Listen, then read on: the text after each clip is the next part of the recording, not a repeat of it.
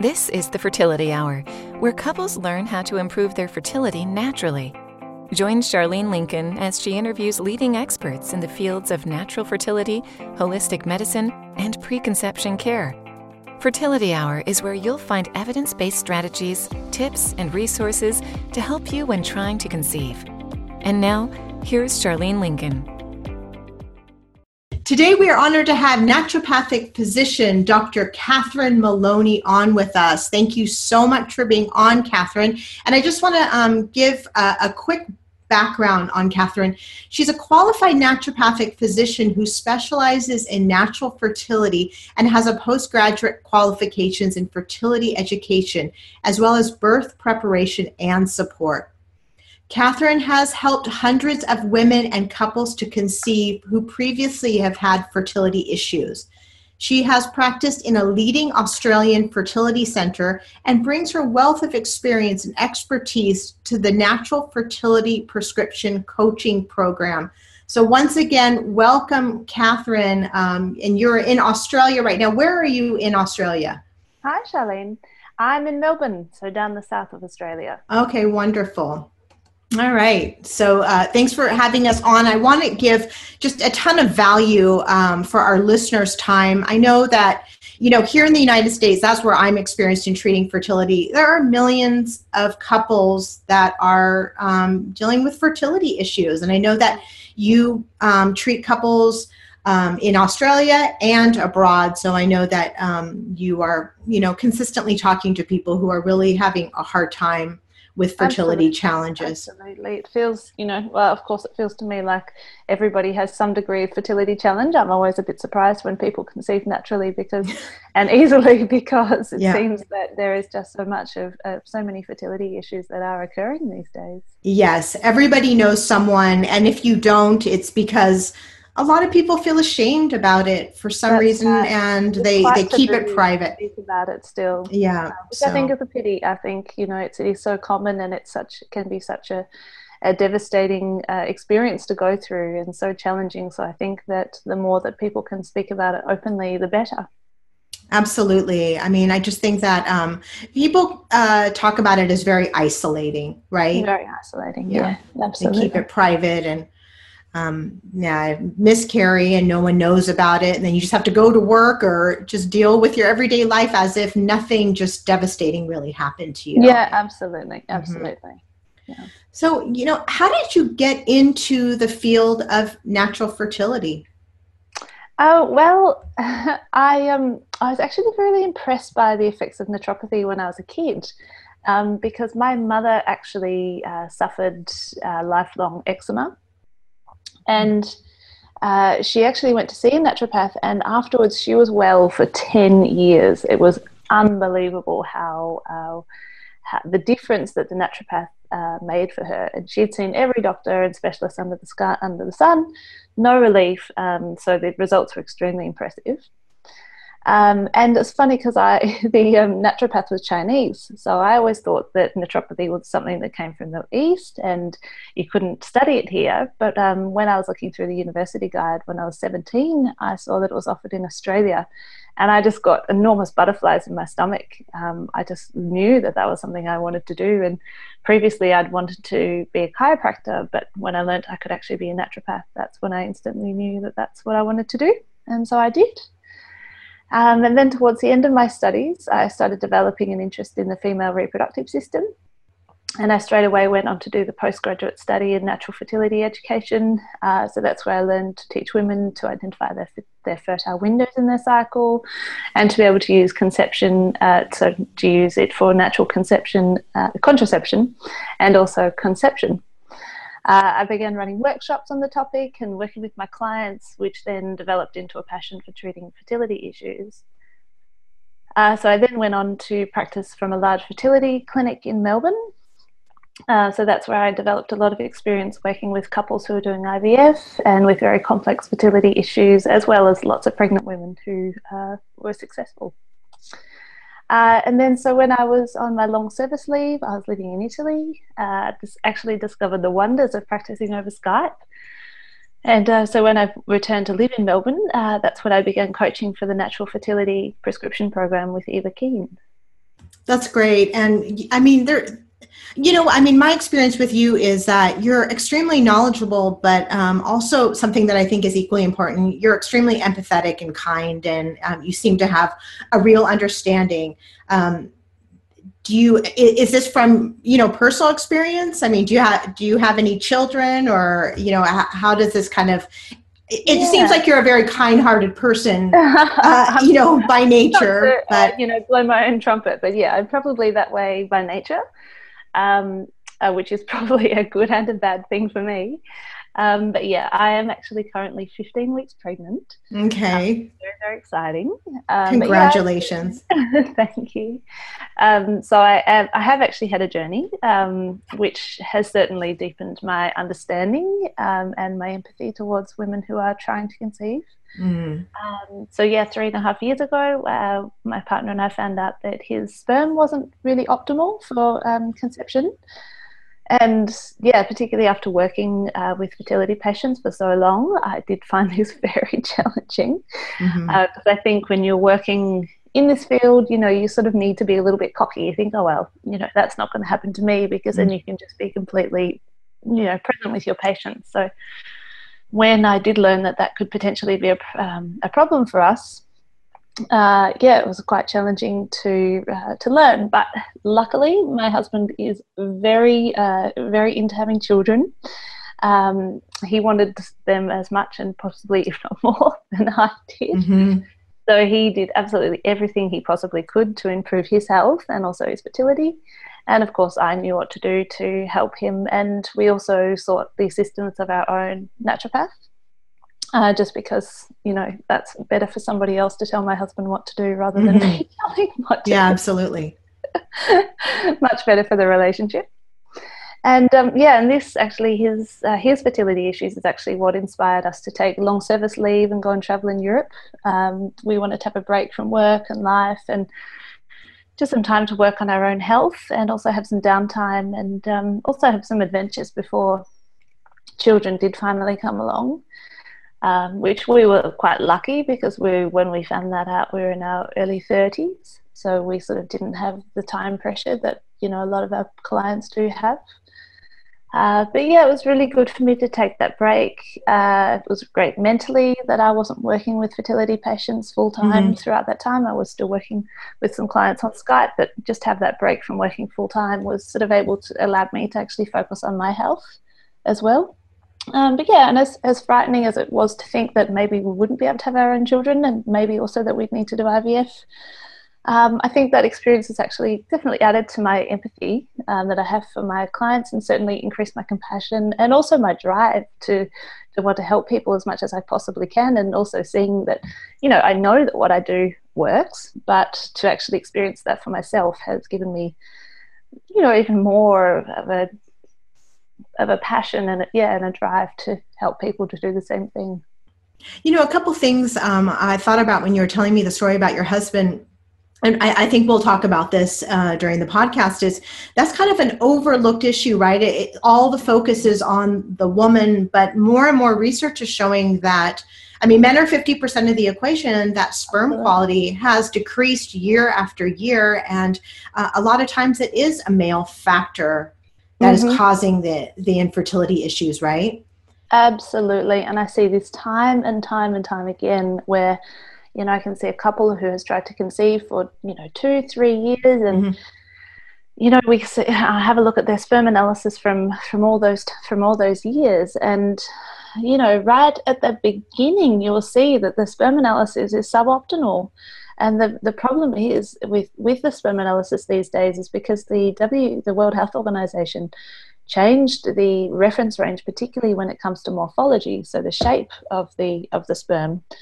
They changed that to normal being 4%. Only 4% of the sperm actually have to be normal shape to actually be considered a normal sperm analysis. Now, I think this is a real problem, because it used to actually be 15%. It had to be over 15% to be considered normal. So now, we're getting these sperm analysis back. They say, oh yeah, 4% morphology, that's normal. But it's not optimal for conception. It's not optimal for natural conception. And also, the reason that they changed those guidelines is because because it's an average of what men are actually, of the morphology that comes back on the sperm analysis these days. They did an average of it to see what to get that reference range. But as I said, that's not optimal for conceiving. So I think it's disturbing. When you hear those numbers, it's like, I think it really is. It's, sperm counts have dropped dramatically. Sperm morphology has really been impacted by, and what is causing it? Well, we think that it's environmental issues and health issues, people consuming lots of alcohol, smoking, certainly impact of negative lifestyle issues that are affecting people's health and therefore their fertility. Well, I see this sperm analysis from years ago, and it's barely been touched on, let alone worked on, and since then the woman has had all sorts of procedures, and they have been working on their health, but the guy's been pretty much overlooked. I know in my practice, rarely would the man ever come in. It was really all the woman that was getting treated. I mean, another thing, I'd love to have your husband possibly as a guest in the future, because that's kind of the experiences that, men get their sperm analysis and it's quote unquote okay. And now we know okay could be 4%. And then they sort of go, well, I'm fine. And, and then they go off and just pretty much, proceed with the same lifestyle, et cetera. And then, That's right. and then fertility issues seem to kind of continue on for some couples years and years, unfortunately. Yeah, that's right. And and then if we are able to correctly analyze the sperm analysis and say, okay, this is in the normal range, but actually it's not optimal, you need to do this. Well, that gives the guy a lot more incentive to actually, want to cut out smoking or stop drinking or, reduce their alcohol consumption. Whereas if the fertility specialist or their doctors are saying to them, oh, your sperm's fine, well, they've got no incentive to make those changes. Sure. Absolutely. Absolutely. Can you tell our listeners, our audience, about your approach to helping couples with fertility issues? Yeah, sure. So I'm extremely thorough in my approach. I love to know everything about the people that I'm working with so that then I can make them the most informed possible recommendations. So then we recommend further assessments and individual dietary and lifestyle changes that would be necessary for each person. I'd also make recommendations for stress relief and exercise, and also recommend other practitioners or specialists that they may need to see. Particularly, I love to have my patients also seeing an acupuncturist. I also like to do genetic testing to find out what polymorphisms they might have, so that then I can assess what actual forms of each nutrient that person needs for their individual situation, and also which other supplements might be good for them. And I also like to work out how to make people's lives better. So when we're treating fertility, we often say you don't have to cut out all the fun stuff. So caffeine and sugar and dairy and wheat. And so I like to help people to find a way in which they can do that in their lives, but so that it continues to be fun and healthy. And people can actually often be surprised by how much their lives can improve when they're trying to conceive, because when you're actually looking for other activities than, that don't involve going out drinking or meeting for a coffee, you can actually find more interesting and engaging activities to do in your life. Okay, well, that's positive. I definitely, I followed the instructions to a T, but I'm someone who, I'm health oriented. I do love my coffee and I do love my wine. I thought it was tough, but then I thought it was worth it. You feel like you have this window of opportunity. And we'll talk about that also, that we shouldn't feel this kind of crazy pressure because of age, but really this time to, prepare our bodies to support a pregnancy. And so I was willing to kind of give up these things, but it's challenging. It's challenging. It can be really challenging. So finding ways which it doesn't just completely devastate people's lives is a really important factor in my practice. Yes, absolutely. You lived a pretty healthy lifestyle. Is there anything that you felt like you had to really change to when you were trying to conceive? Yeah, so I do live a very healthy lifestyle, and having studied naturopathy since I was 19, I've pretty much lived a very healthy lifestyle.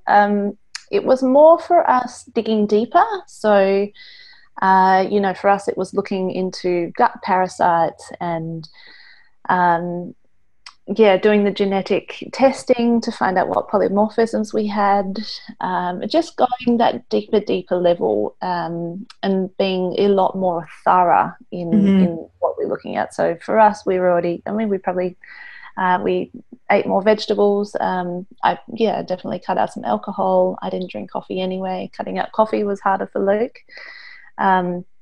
But he did really well with that and found other things. He became obsessed with turmeric lattes. What are they? Turmeric lattes. Oh, turmeric lattes. Yeah. Okay. So, yeah, he found alternatives. He found alternatives to drinking beer and to drinking alcohol. So okay, yeah, maybe loving it now that I am pregnant. But he was maybe really in the notes we can give his turmeric latte recipe. Yeah, good idea. Yeah. What was I going to ask you? And so you really didn't have to, cut out that much. But what I was going to ask you is, you've talked a couple times about genetic polymorphisms. That is not common terminology, so you're going to have to give us a little bit more information about that. Yeah. So, probably lots of people who are trying to conceive have maybe heard of the MTHFR gene mutation. Yes. So that is a genetic polymorphism. So that's when you have a mutation in one of your genetics, and which prevents you from absorbing certain nutrients. Okay, and that, I'm in the health field, so I don't know if people are hearing this more and more, but it seemed like, I don't know, close to a decade ago, you really didn't hear about genetic polymorphisms, MTHFR gene mutations, and then all of a sudden it was like, oh, this is a thing. And so I would say I became aware of the MTHFR gene mutation probably 5 or 6 years ago. Mm-hmm. And since then, now we can map our genome. We can do the 23andMe testing and find out lots more about our genome and about other genetic SNPs. So, yeah, it's certainly an area that's really made a lot of advancements, and it's really helped us in the fertility field. Okay, so kind of bring that into like a real life scenario. You have a genetic polymorphism. Okay, so how does that affect someone's fertility? Okay, so for instance, the MTHFR gene mutation, that means that they have a reduced ability to absorb folate. So what happens is, if that's, I actually see that in a lot of guys with morphology issues in their sperm. And the reason being is because folate is, as we know, you need to take folate to prevent neural tube issues. So, and also, to have healthy chromosomes. So if you're not absorbing the folate, then you're not creating healthy chromosomes, and therefore you will not have healthy sperm. So what happens then, if somebody has an MTHFR gene mutation, we will give them an alternative form of folate. So that might be folinic acid or methylfolate, depending on the person and depending on their depends on a few things. It's a little bit complex to go into here. But we will give them either one of those folates, and what it does is it bypasses that mutation that prevents them from absorbing and converting the folate to folinic acid in the first place. So we give the folinic acid so that they can then absorb it. And I have certainly seen men's sperm analysis, really improve in that situation. When they start taking that folate for 3 months. Also, women who've had recurrent miscarriage, if they have this MTHFR mutation, this could be potentially a cause, because they're not able to have healthy chromosomal development, and therefore the fetus doesn't develop correctly, and they therefore miscarry. Okay, that's very important information. I was told that about 40% of the population has this MTHFR gene mutation. Yeah. Is that okay? I'm actually not entirely sure of the statistics, but in my fertility practice, where I test most of my clients, it's very rare that I'll see somebody who doesn't have any form of MTHFR mutation. Okay, and I know so many people who've miscarried and have multiple miscarriages, and then to go around and never. I don't know if you don't go to a naturopathic physician or someone who's kind of schooled in this type of testing, you might never get tested for it, and then you would not be able to absorb folate or convert folic acid and then continuously have this issue. So this is kind of, I mean, this is big, right? I mean, it's really knowledge that we need to know about. And it's actually huge. And I'm always, whenever I hear about somebody who's having recurrent miscarriages and is not seeing a naturopath, I just think, what's going to happen? How are they going to improve? Because if they're not seeing a physician who knows about these things and knows, sort of knows the more thorough testing to do, then, or then how to treat that testing, then, where I think it's really problematic. I know in Australia also that you have to actually have 3 miscarriages to be able to go to a miscarriage clinic and for them to do a whole gamut of testing to find out what's actually causing them. Wow. And, I think 3 is way too many. 1 is too many. That's a lot. Yes. Yeah. Absolutely. Yeah, absolutely. So good. Thanks for, bringing that to light. I think that's so important, and, to work. I mean, that's one of the important reasons to work with a naturopathic physician, because that type of testing, or that specializes in fertility, because you would know that type of testing and et cetera.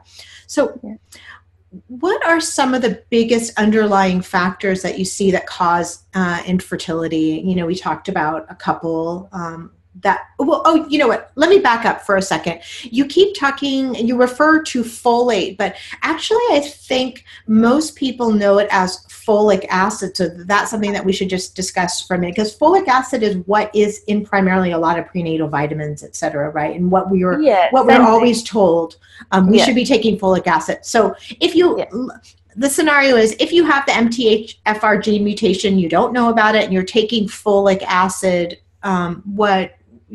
what results from that? It depends on the extent of the MTHFR gene mutation, but what it can actually do is folic acid can actually block the receptor and therefore not allow you to absorb the folic acid. So folinic acid is actually found in green vegetables. So anybody who's trying to conceive or is pregnant, although in the first trimester that's very difficult, to eat lots of green vegetables, because then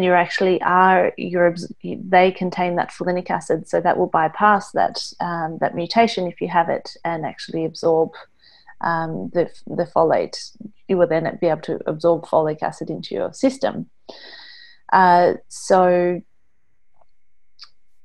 Sorry, what was the question? Sorry, I've lost my track. Well, I guess the question that kind of came to mind is, most people, when they take a prenatal, there's so many prenatals out there, a lot of them have folic acid, but if you're not able to absorb folic acid because you have a genetic polymorphism, then exactly. Is it just better to look for a prenatal that has folate acid, folinic acid, just in case you might have that gene mutation? Absolutely. I would never give anybody now a prenatal that has folic acid in it. I would always make sure that it's got, so the other name for it is calcium folinate.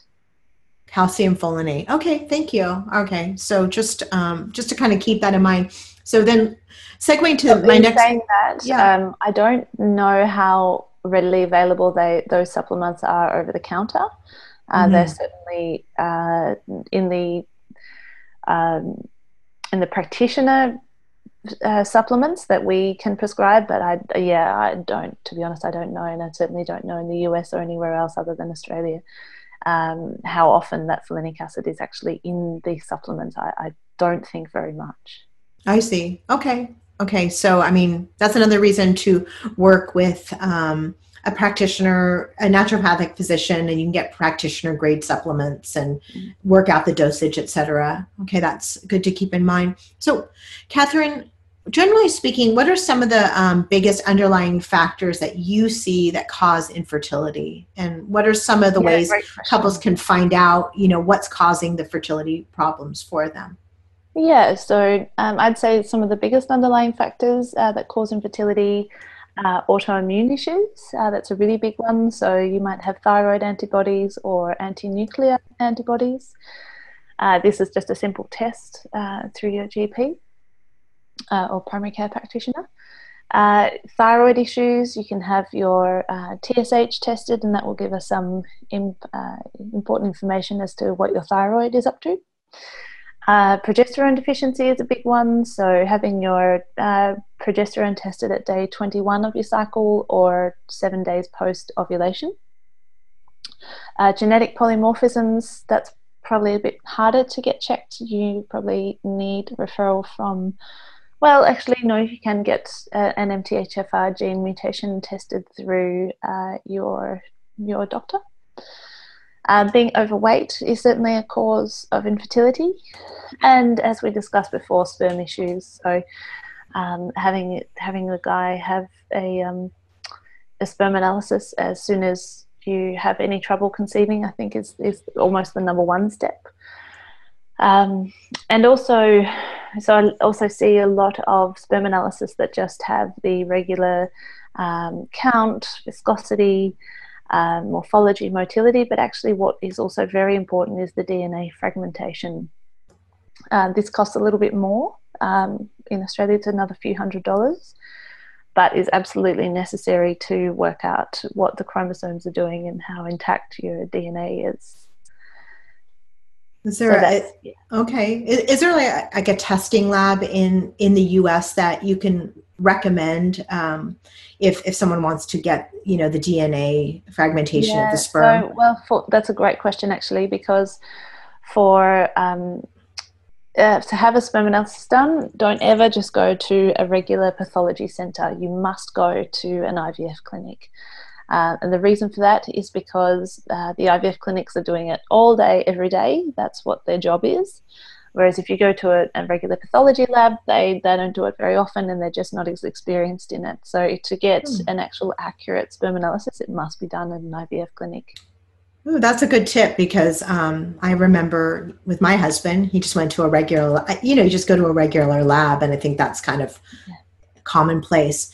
I wanted to ask you something. Okay, so I know that you see a ton of this clinically, thyroid issues. A lot of times, a woman can have a lot of the signs and symptoms of thyroid issue, but then they go to a lab and get it tested, and then they fall within ranges. But yes.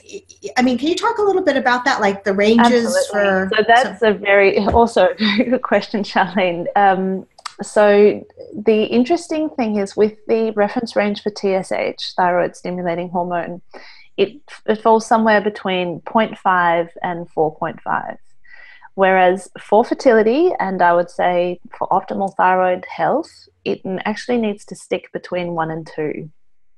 So even if somebody has a TSH of 2.2, I would think, okay, it looks like they've got a subclinical hypothyroid issue going on, and it particularly if they're trying to conceive, and also if they are symptomatic, then they absolutely need to be treated to get that TSH between that reference range of 1 and 2.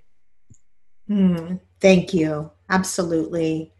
Because I think those large reference ranges, they don't work with fertility, and yet that's kind of, it's so commonplace. And then a women, especially a woman. It's very common. Yeah. Absolutely.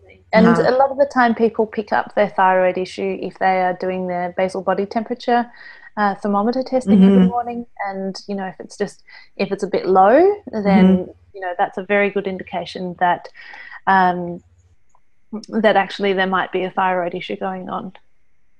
And just to, I don't want to go down too far into the thyroid thing, but I think it's so important for fertility.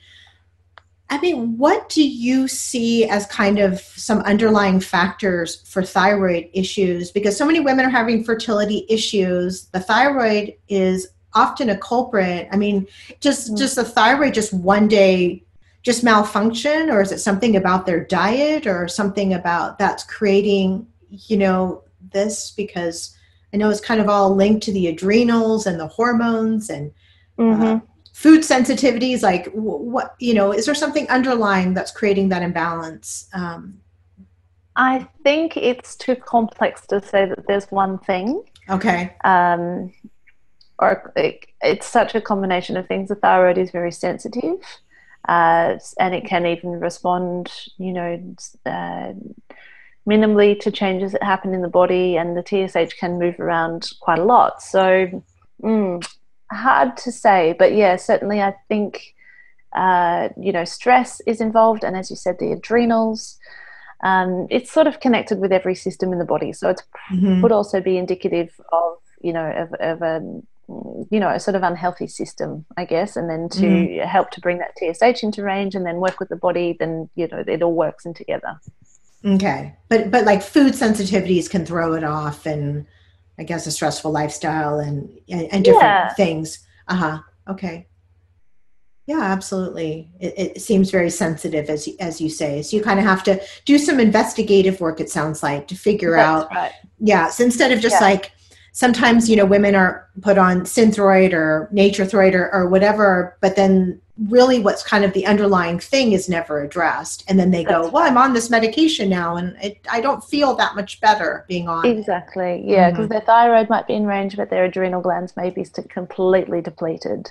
And so exactly, the core of the issue hasn't been dealt with.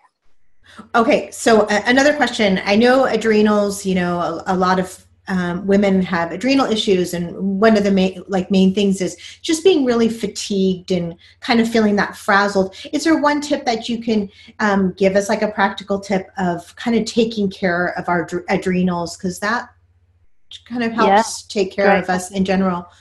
Rest. Like what kind of rest though? 6 hours a night? And oh no, I mean, you need 8 to 9 hours of sleep every night. But even that, if you're let's go back a step and explain the adrenals. So I like to talk about the adrenals as kind of being the seat of your energy center. Okay. So your adrenals are responsible for releasing adrenaline when you are stressed.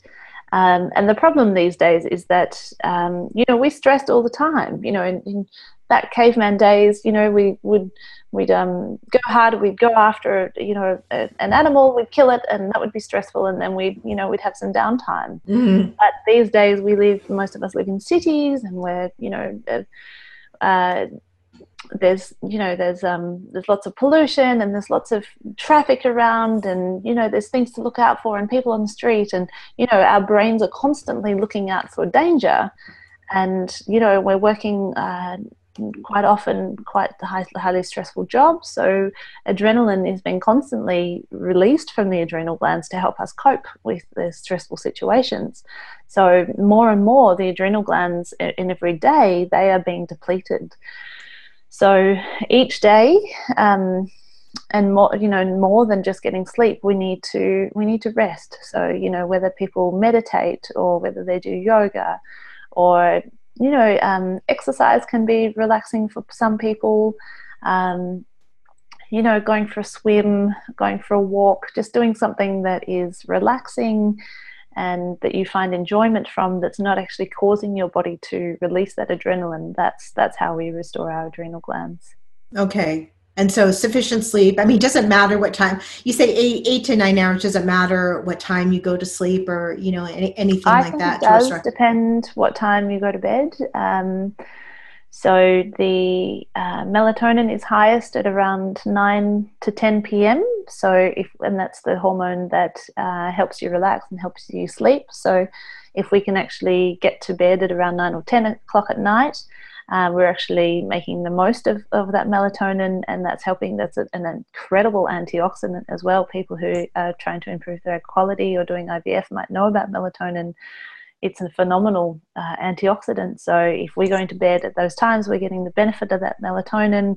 It's dark, we're not exposed to artificial light, then our melatonin can really work in our bodies, help us sleep well, and repair at the same time.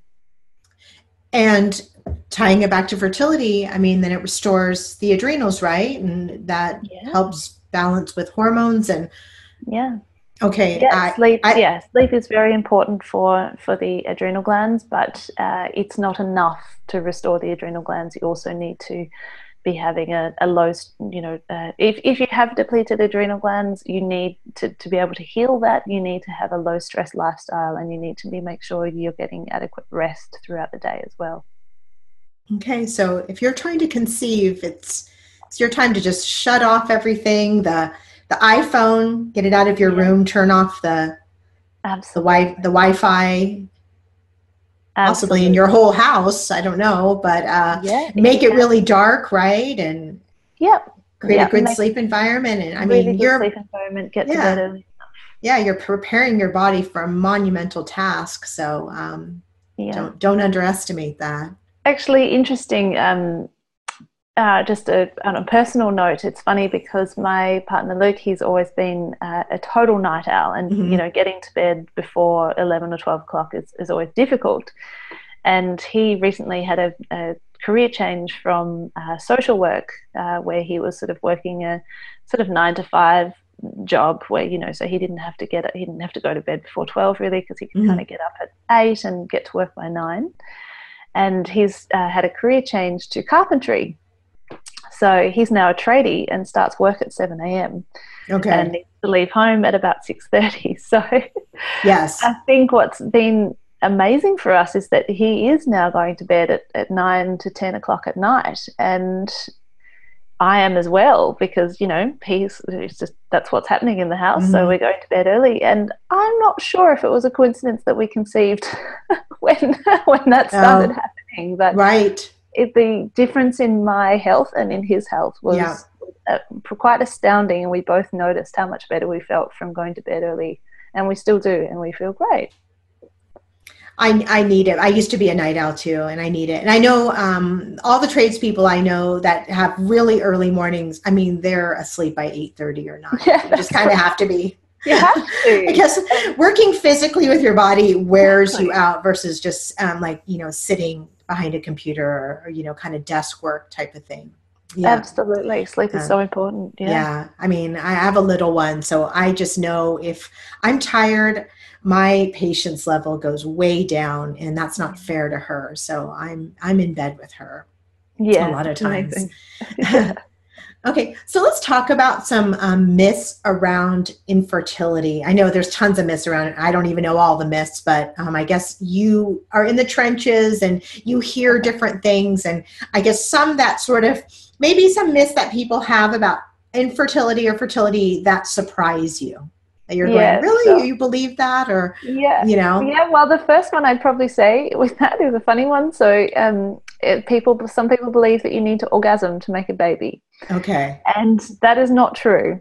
I certainly do believe that an intimate and healthy connection between the couple is ideal, but that is absolutely a myth. Okay. So don't feel people who are trying to conceive don't need to put pressure on themselves for that. I honestly, I did not know that was a myth. I don't know how many people believe that, but I was the thought that came up was, I don't know how many women regularly have vaginal orgasms. So if that was really needed, with the population, probably. The population would be very, very low. It would be very low. Yes. I don't know if that's the type of women feel like they need to have, but that's what I was told, that it's not as common. Okay. Yeah, not necessary. So okay. Just tell that one. All right. And so what is, something else that we're led to believe that is not true? So the other one we've already touched on, but certainly the archaic idea that fertility issues are mostly to do with the female partner. And as you said before, the statistics show that it's actually 50-50. So, I find this, and, I harp on about it because this is something, if I could make a big change in the world, this is what I would like to do. I'd like people to know that it's half men and half women. And I feel that it's so damaging because, as I said before, I often see couples who've tried to conceive for years and years, and she's had every test under the sun. She's had laparoscopies, the ultrasounds, hycoses where they flush out the tubes. She might have also had ovulation-inducing drugs, maybe undergone IVF. And then I see the sperm results and they can be borderline or potentially even terrible. And this has just been overlooked as an issue. So And often this might be reiterated by the fertility specialist, because when they go off to do IVF, he or she, and they'll say, "Oh, the sperm's not great." Well, that's okay. We'll just do ICSI, which is the where they inject the sperm into the egg, and what they do is they take a healthy looking sperm and inject it into the egg.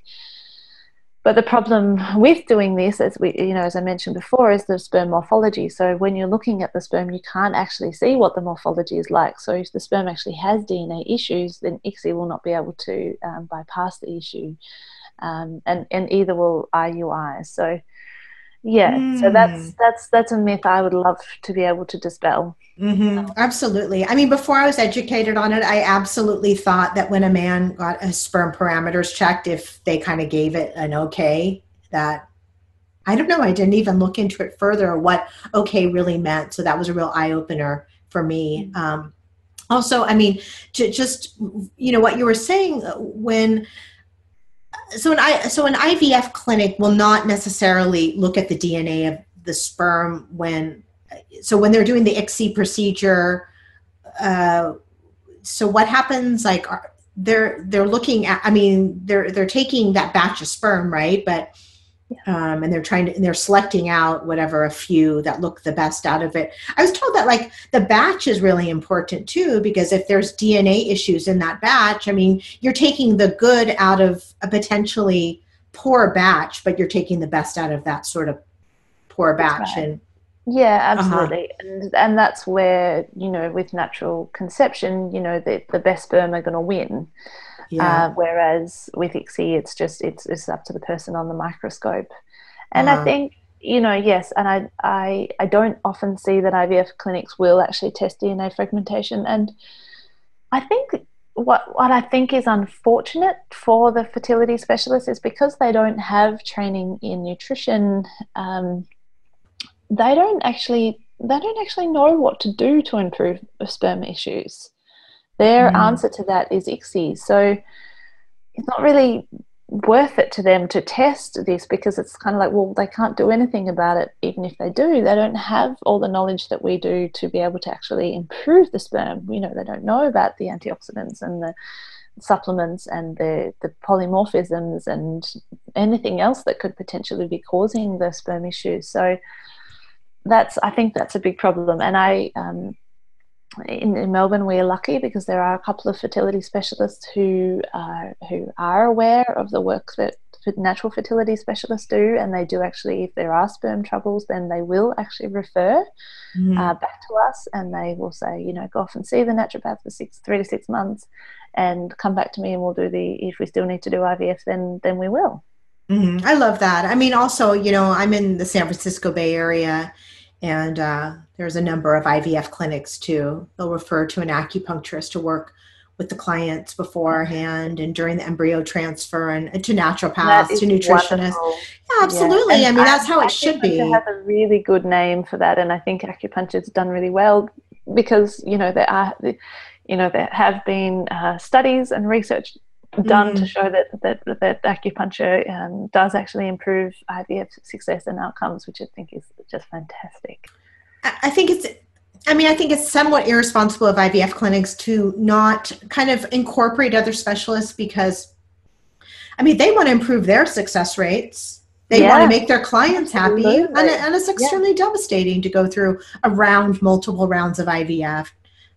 Mentally, emotionally, financially.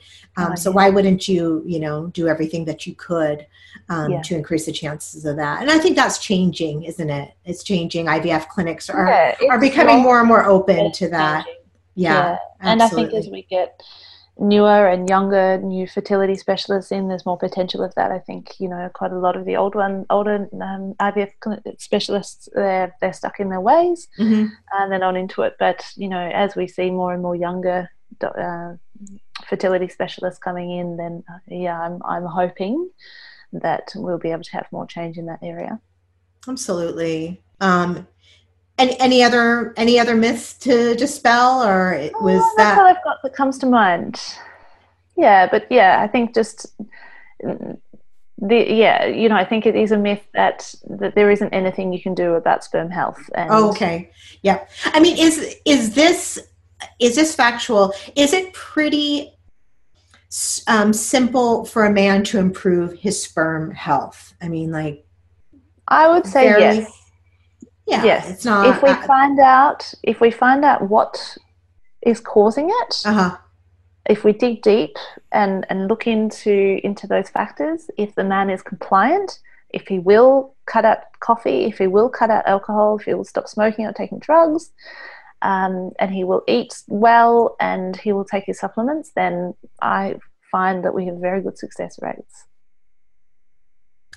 So, I mean, simple enough. It's some lifestyle changes. It can make a huge difference. So if, I think that if men are educated about that, they'll do it. So many men want families. They don't want to be the one that's holding that up. Like your husband, who I'm going to get on as a guest, and he'll talk about his experience with it. Because I think that's so empowering, and then men can like listen to him and kind of, what his emotional process with it. Okay. Dr. Kathryn, what would you say to couples who feel like they've done everything right, but nothing is working? Because people are really taking good care of themselves lifestyle-wise and, everything else. Yeah, so then I would say keep persevering, but also continue to seek support from professionals. So don't try to do it all alone. Seek out those professionals who have that information and that expertise and experience, and really get that help and do everything that you can to have your body and mind in a healthy place. So I think a lot of the time people bypass their mind. They just think, you just got to push on. I've got to be stoic. I've got to be strong. I've got to do this. But also you need counseling alongside this process, because it's hard. It's one of the hardest things. And also relationship counseling, I think, is very important because as a couple, because often fertility issues can be the hardest thing that the couple has ever gone through together, and it might even be the first hard thing that they've gone through together. So seeking that support from a professional, I think, is very, very important. I heard it compared to a death or being diagnosed with a chronic health condition, as stressful as that. And I think, it can be very, it can feel very lonely for a couple, but also many couples within that relationship aren't talking about their kind of inner fears if it's going to devastate their relationship. And also can be resentment, if the male is the problem, if he's got the fertility issues, and she can have massive resentments every month. She's going through either charting her temperature or eating well, and she's the one who's checking her ovulation, and then she's the one who has to go through the 2-week wait every month, and wondering if she's pregnant, and are my boobs sore, am I bloated, have my bowels changed, all that sort of thing can lead to massive resentments. And if the couple's not talking about it, or they're not having counseling, then that can be very destructive for the relationship. It builds up, doesn't it? For sure. Yeah. And then men, I don't know about all men, but men aren't the ones, I'm going to call up my guy friends and talk about this. They just kind of silently suffer and internalize everything. So definitely, find support with counseling and whatever you need to do. People just, they sort of minimize it in a sense. It's monumental, but like they sort of minimize how stressful it's going to be. And then, a year goes by or whatever, and it's kind of overtaken a lot of couples' lives. And don't minimize it. It can be extremely stressful, and you need support around that. Any other advice to give to couples? Yeah, I would say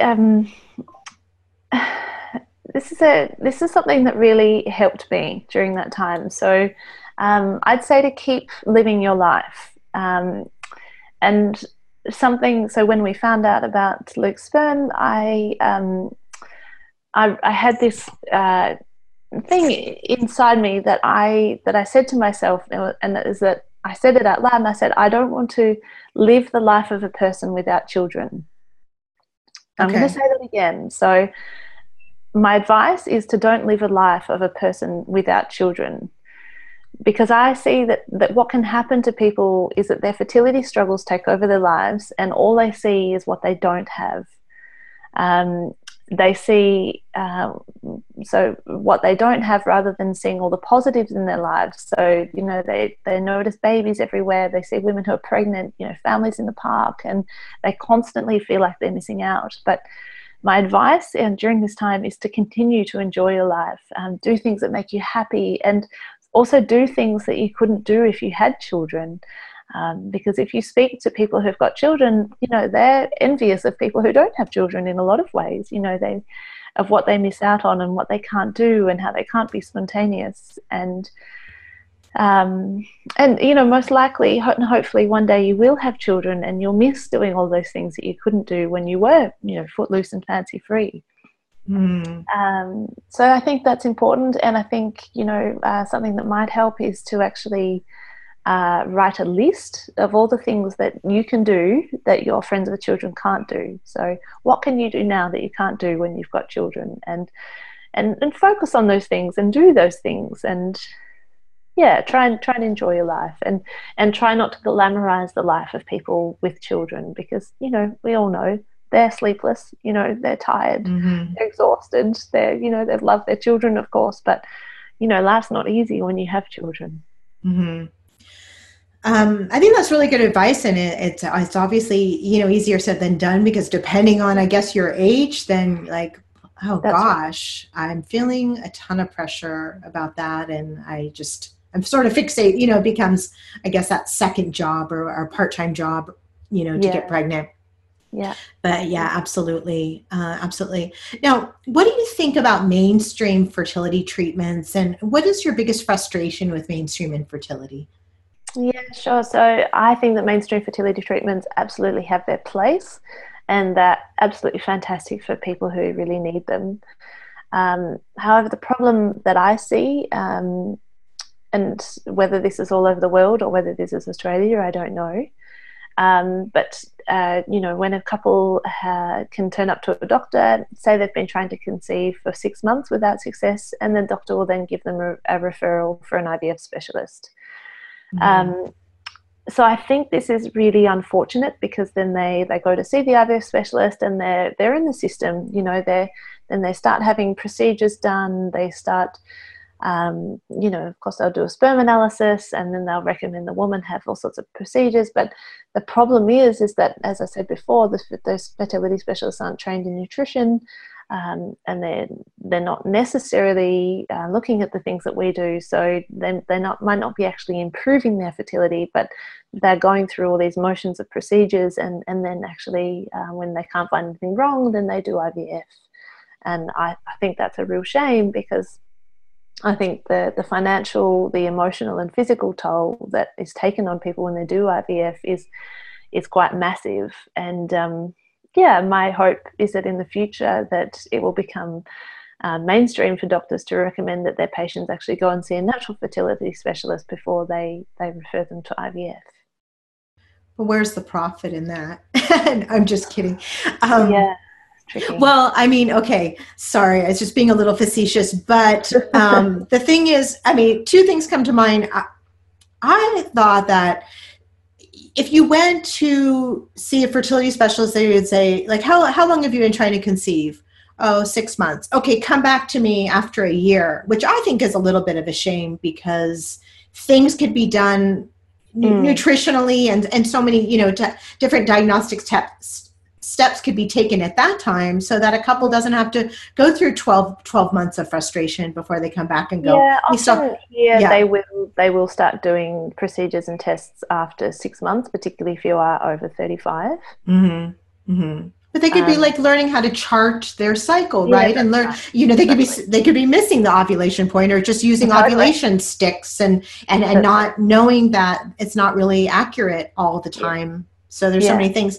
But also, I mean, do you think that this mindset kind of happens is, oh, we didn't conceive naturally, then couples kind of get into the mindset, the only way we can conceive because we tried for a certain period of time, is through IVF. Like they don't even feel like they could conceive naturally, which I think that's a myth, you know? Yeah, I think that's the problem, is that people don't regularly know, you know, it's not mainstream to know about seeing a naturopath or a natural fertility specialist. So they don't see that there are any other options other than trying to conceive naturally on your own or going to do IVF. I think that's a shame. Mm-hmm. Yeah, I do too. Okay. So another question is, what is your view on diet for fertility? And I guess, are there any foods that we should be avoiding? Definitely foods that you should be avoiding, and probably lots of them. And that's because a lot of our foods that we consume now are processed and manufactured. They're very far removed from their natural form and loaded with sugar, salt, trans fats, and a lot are even genetically modified. So, but in terms of whether we should be avoiding natural, unprocessed foods, then there are barely any foods that we need to avoid.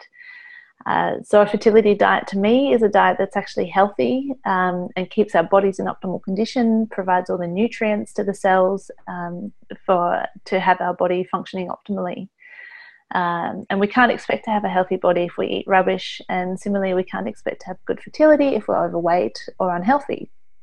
Mm-hmm. So, and I think it's important to think that your fertility is often, and not for everybody, but most often is a reflection of your health. And certainly I see this correlation with sperm. It would be very rare for me to see an unhealthy or overweight man with excellent sperm parameters. This rarely happens. And when we see a seemingly healthy person with poor sperm parameters, then this indicates that we need to dig a lot deeper. What's overweight, though? I mean, what's the definition of overweight at this point? Well, as far as I know, it's anybody with a BMI over 25. Men and women? Men and women, yeah. Okay. That might be different. I might not be up with the stats on that, but as far as I know, BMI over 25 to 30 is overweight, and then anybody over 30 is obese. Okay, because you could pull up the BMI chart. You can Google it for and find out kind of where you're at. See where you're at. Mm-hmm. Yeah. Absolutely. I mean, another thing that comes up is, so there's a thing about processed foods. Processed foods just is anything that's been kind of, you find it in a box or packaging. It's been denatured somehow from its natural state. But a healthy diet, I mean, gosh, that's sort of a loaded thing right now, because that's a moving target of what's considered healthy, isn't it? Because just 5 years ago, a healthy diet was this, and now it's this, and everyone has their own definition of it. So, I mean, you're talking about kind of whole foods, just whole foods, so organic fruit and vegetables, gluten-free whole grains, nuts, seeds, organic meat, eggs, fish, dairy, organic dairy if you can tolerate it. All that sort of stuff that's not processed. So, make your food from scratch, and you can't do that 100% of the time, but if you can do it 90% of the time, then fantastic. Mm-hmm. Read ingredients. I guess if you're reading ingredients, you're reading them off a box or a can. That's right. That's processed. So I guess if you're reading them, don't eat it.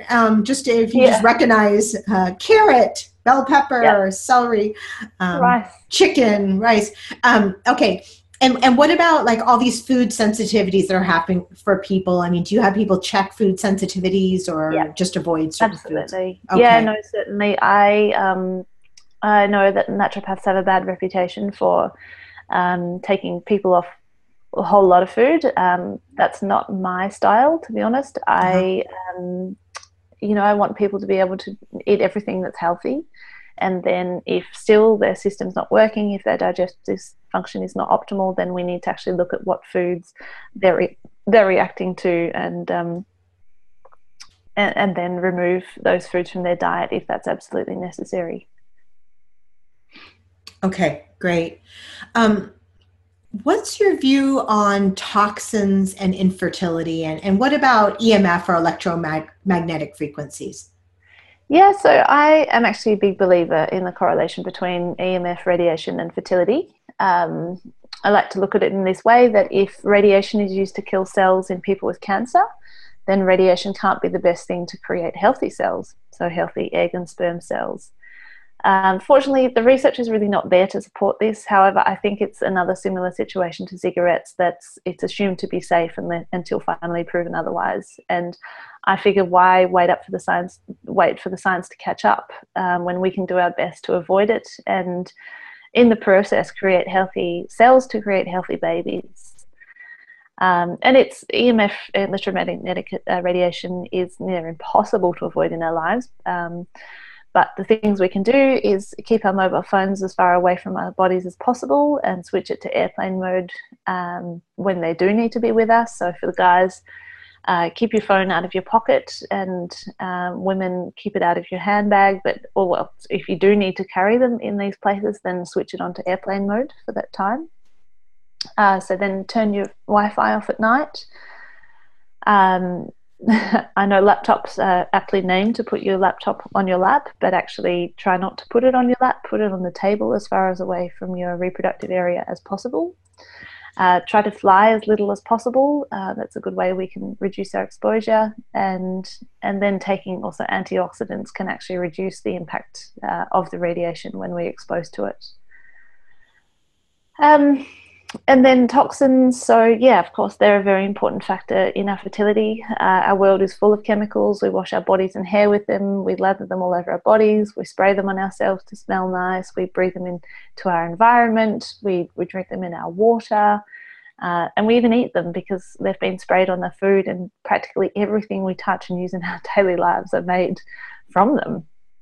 So this is a very, getting rid of toxins in the body is a very important part of the fertility program, and also my treatment. We need to identify where your chemical exposure is coming from, and then support the body to get rid of them. And this can certainly take time, and certainly the older the person is, and longer it's going to take. And also if we've got heavy metals in our system, they can get locked into our tissues, and often they don't want to budge. So we have our ways of getting them out, but it can take time. And also in terms of in relation to toxins and chemicals is age. So I see many couples where the male partner is maybe in his 50s and 60s, and yeah, it's possible for a man to help conceive a child at this age, but certainly my experience shows that the sperm health is often compromised by then. And I think this is due to a range of factors, and one of those is the fact that they've been on the planet for 50, 60 years, and that means they've been exposed to a whole lot more chemicals and toxins than someone in, say, their 30s or 40s. So for these people, we really need to make sure we take the time to stimulate the detoxification pathways and help clear them out. And that time will take longer than someone who is younger. Okay, that makes sense. Those are great tips. Are there any particular supplements or nutrients you would recommend to couples trying to conceive? Yeah, for sure. Any particular supplement companies that you like for fertility supplements as well? Yeah, so that's really tricky because, of course, there are so many nutrients that can be beneficial for someone who's trying to conceive. And as a practitioner, I'm really interested in finding out what nutrients are necessary for your fertility. So, for instance, people often ask me, is maca good for fertility? And I say, well, that depends. It depends what's happening in your body and what we need to improve your fertility. So, you'll see lots of things on the internet and in advertising that will say, this is good for fertility, but, is it good for your fertility? That's what's important to know. And we know that, folate, or as you know it as folic acid, is imperative to take for 3 months before trying to conceive. And also the research now shows that B3 is also very important to take.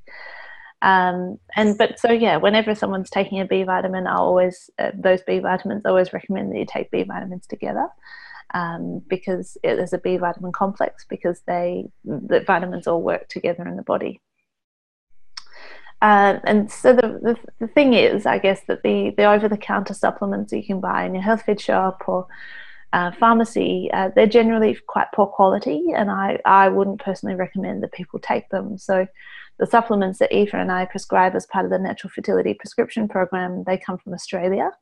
And that's because they're the highest quality supplements on the market, and they can only be accessed with from a prescription from a practitioner.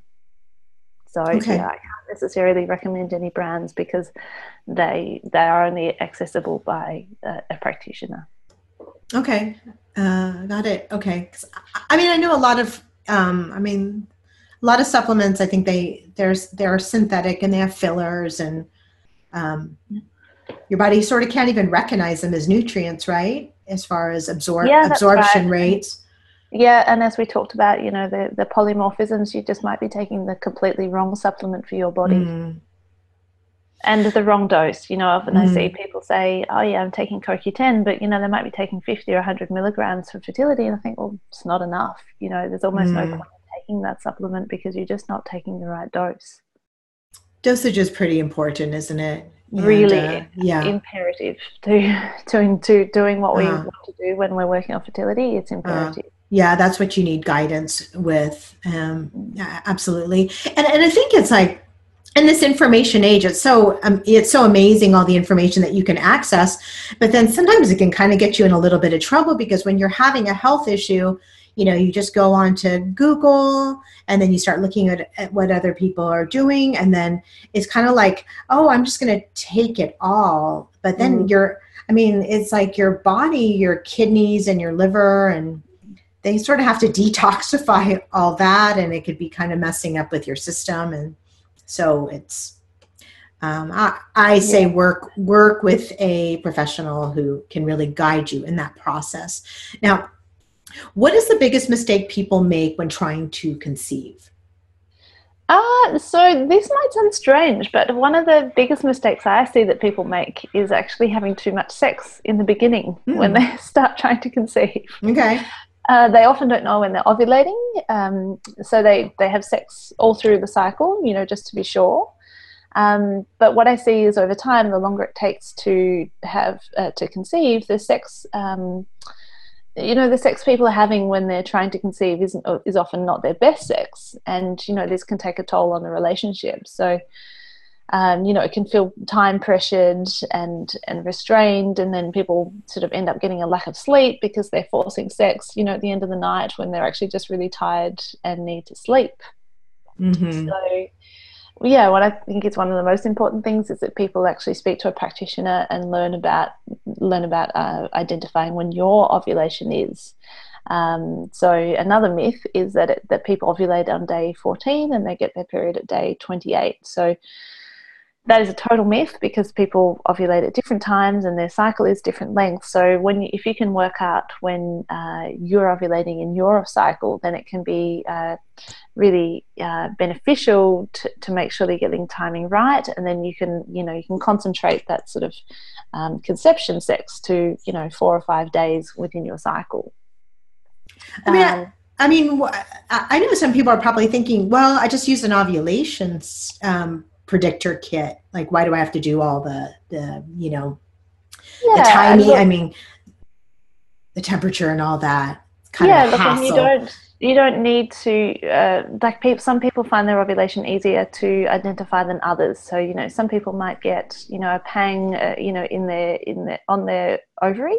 And that's a really good sign to them that they're ovulating. Other people might have really pronounced cervical mucus, so they might have that stretchy spin stuff that you get when you're ovulating, and that's a really good indicator for them. Other people might need to use the ovulation sticks. They're sort of tricky, I find, and some people have good success with them and others don't. Other people might need to take their temperature. So it's looking at what's going to work for you to work out when you're ovulating. Okay, thank you. Now, if you could give advice to every couple trying to conceive, what would it be? Okay. So I think my biggest piece of advice, and we've sort of touched on that, is to know that you're not alone. You are completely normal, and you are wonderful despite your struggles and what's happening for you. And yeah, this is one of the hardest things you may have to ever endure. So please, give yourself a lot of compassion for that. And for the relationship, be really gentle on each other. You're potentially both hurting a lot, and both of you will cope in different ways. And whatever you do, try not to blame each other. Try and see your couple as a team, and as a team, you go through it together. And if you can be kind and compassionate and gentle and caring for each other, it will make you and your relationship much stronger, having gone through this. Mm-hmm. And also, another piece of advice is, if you can find someone else who's going through the same struggle and you feel that you can talk to them, then please do. It just might help you and also help to make you feel less isolated. You might be able to laugh about it, some aspects of it, and lighten the load a little bit. And yeah, as we talked about, there's such a taboo in our society about talking about infertility, and I really don't think this is helpful for women and couples who are actually going through it. So maybe you can find a friend or speak to a counsellor. And, just sometimes getting these feelings and thoughts that you're experiencing out just can make a huge difference. And of course, my advice would be to do the natural fertility prescription program. I'm not being paid to say this, but I genuinely think that the program is extremely comprehensive, thorough, and will provide all the information that you need to know to equip yourself with the tools and the knowledge to give yourself the best chance of trying to conceive. I'm personally so happy that it exists, and that's why I'm so passionate about the program. It's very informative, it's systematic, and it's given to you in weekly chunks so that it's not really overwhelming. Mm-hmm. And also, I think, we've talked a lot about working with a practitioner, and also if you sign up for the gold or platinum programs, then you get monthly or unlimited coaching with Eva or myself, and we'll give you personalised advice to go along with all that learning. And also we'll recommend tests and supplements to help you improve your fertility and prepare your body for pregnancy. I've been practicing as a naturopath for 12, 13 years and working fertility for most of that. And although I think, on my own, when I was doing it through the fertility clinic and I do it on Skype as well, but I actually think that the fertility program is so much more beneficial for people because of the structure of it. They get so much information. The patients, the clients that I work with, they're just so informed. They know what they're doing. They know what they need to eat. It's not up to me to tell them, because when I speak to them, they already know. And I think it's empowering. It puts you in a place of empowerment. Yeah. Mm-hmm. Absolutely. Yeah. I'm a big fan myself. It really helped me a great deal. And so I sing its praises too. I think you too are, amazing. I mean, you're dedicating your life to this, and very kind-hearted and compassionate. And, it makes a huge difference in a very, it's a very vulnerable place to be found. When you want to become a parent and you feel like you don't feel like there's any control. I hear that a lot from people. I feel like I can control everything in my life. I've never felt that way, but a lot of women, I feel like I could fix or control everything, and this I cannot control at all. And so, I hear that a lot. Lots of type A personalities, really accomplished in their career, and they're neat and they're tidy and they exercise a lot and they're amazing women, and this is the first time that they're not actually able to control an outcome, and it's very challenging. Absolutely. But I just think working within your program, it put me back into a place of, feeling somewhat in control. I guess you're never fully in control, and that's just a lie you tell yourself, but it felt empowering. So it's absolutely empowering. That's what I love about it. I can do something about this. I can influence my body and my health and my mental state, and and you're just reminded that those are also important, just to really take such good care of yourself during this time period, because ultimately then, you become a parent, and then you're the caretaker, and you really, you need to be nurtured as the caretaker to have that energy and kind of foundation to nurture. That's why I feel like, for me, I mean, the women, not all, but, a lot of women who've gone through fertility treatments, they feel quite depleted after going, through IVF rounds and things like that. And then, and then if it's successful and they become pregnant, and then, it's a lot. It's a lot, It really it's is. really depleting. And so, it's really important to have that support while you're going through it. Yeah, just take such good care of yourself, and really listen to, the advice of Kathryn, the foods you eat, and the quality of sleep, and just, I don't know, the mental state, everything. So, okay, I think, we've covered a lot, and I feel like, I definitely, could you come on again? Because, I'd love you to talk about next time some case studies of couples that you have treated, and kind of how you address the different conditions. And yes, absolutely, I'd love to. I've loads of other questions, and congratulations again on your pregnancy. It's really exciting news, and I know it's just going to even make you an even better practitioner.